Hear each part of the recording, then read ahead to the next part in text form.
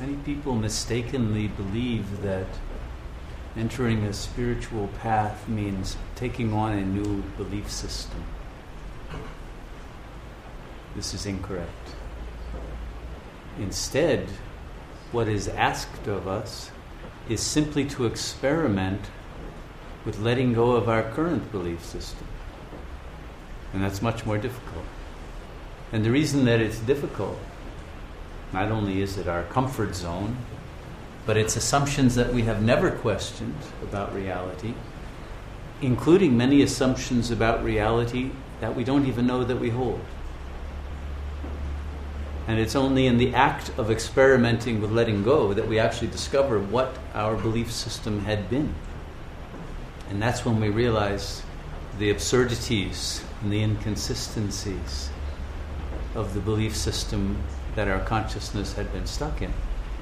So it's very important that we recognize that no one is asking you to take on some belief in God, for example, because there are many people who have too much doubt to take that on as a belief. And in fact, the more that we study, the more that we realize that any idea that we have about God or ultimate reality is a myth.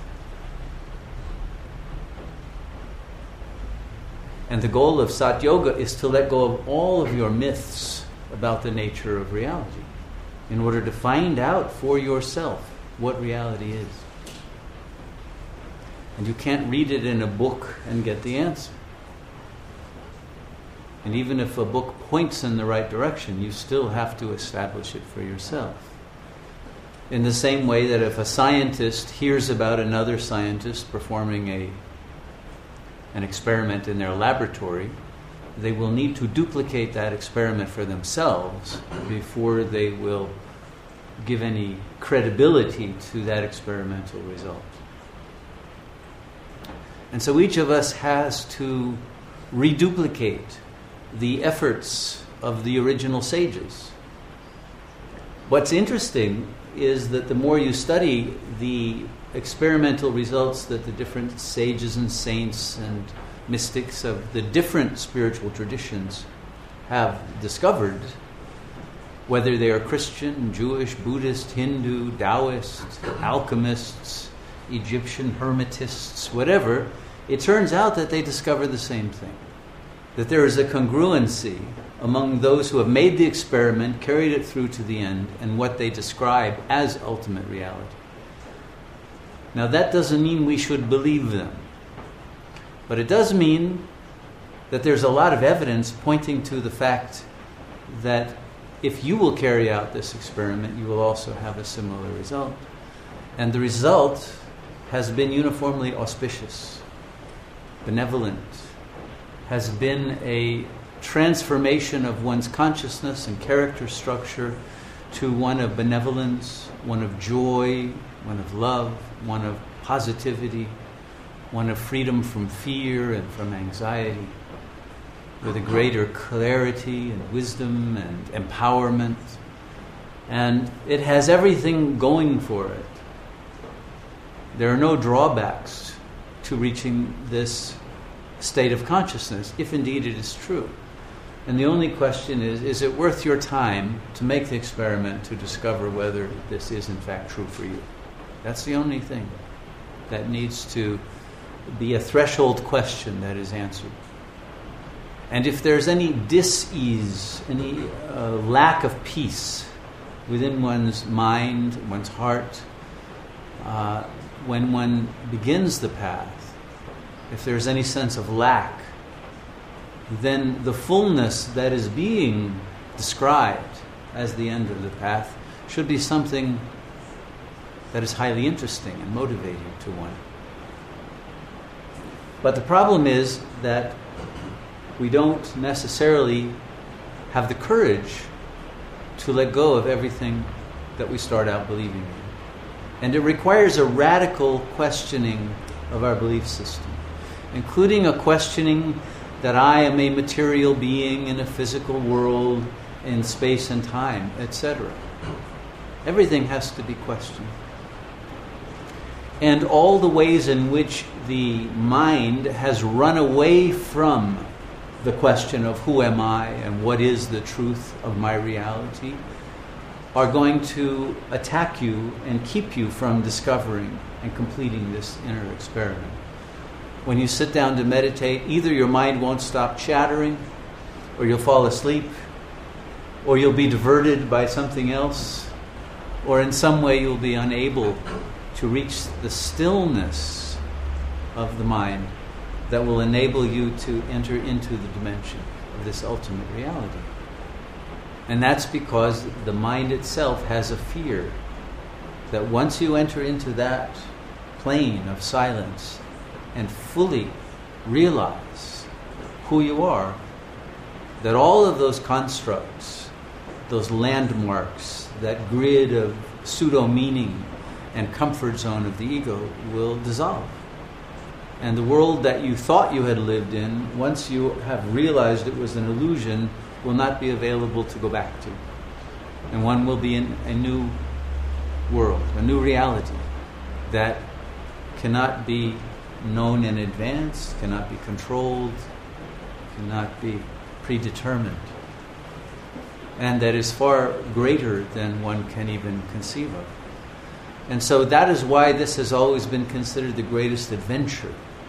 When you make this step into the unknown that is within, then everything will be different.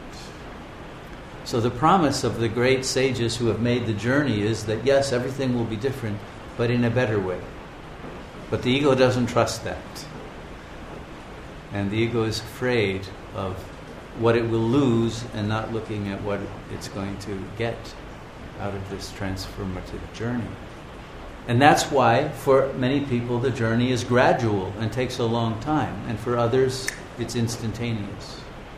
If you have enough trust or enough unhappiness in your present state that you're willing to take the risk, then the leap into the void that is really fullness of being can happen very quickly. But the more fear there is, the more hesitancy, the more doubt, the more even sense that one doesn't deserve to have some very positive result in life. All of these kinds of negative thoughts and belief systems will hold one back. And the more you're willing to let go of your belief systems, including your attitudes toward reality and your emotional states, anger, greed, attachment, desire, fear, all of those states, to reach consciousness in its pure, naked form, then the easier it becomes. And so the intensity of your desire to discover what you are ultimately, and the willingness to let go of what you had thought that you were, are the two factors that will determine how quickly the journey is completed. And the more that one is humble in being willing to admit that I don't know what reality is, and that my present belief system isn't working beyond a certain point, and I am open to learning something new that is so radically different that I can't conceive of it. If one is willing to take that risk into the unknown, then the powers of higher consciousness will draw you magnetically into the source of your being very easily. And the more that you sit and meditate and go into silence, even for a few moments, the more you'll begin to feel the subtle energies. And you'll feel them as a very benign kind of energy. And if you're not afraid of them, and if you're not afraid of the things that begin to happen in the body and the mind, as you go to higher and higher vibrational frequencies by silencing the mind, but enjoy the ride, the ascent into these higher states, then you find that it's enjoyable from the first moment on, and that it's a learning experience that is unparalleled by any other form of travel, form of adventure, form of learning.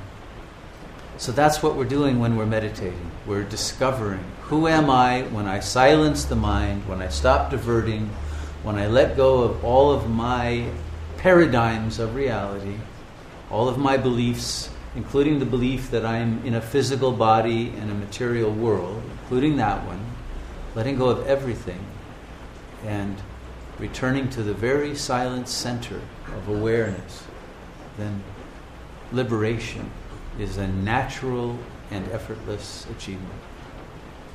And it can happen this evening. So let's meditate with that intention. If you have that intention to discover what is the truth, the ultimate truth of who you are and what reality is, and don't divert from that to any lesser kind of thought pattern, and stay paying attention to the source of who I am, of what consciousness is, you will arrive and stabilize in the silence, and everything will be revealed.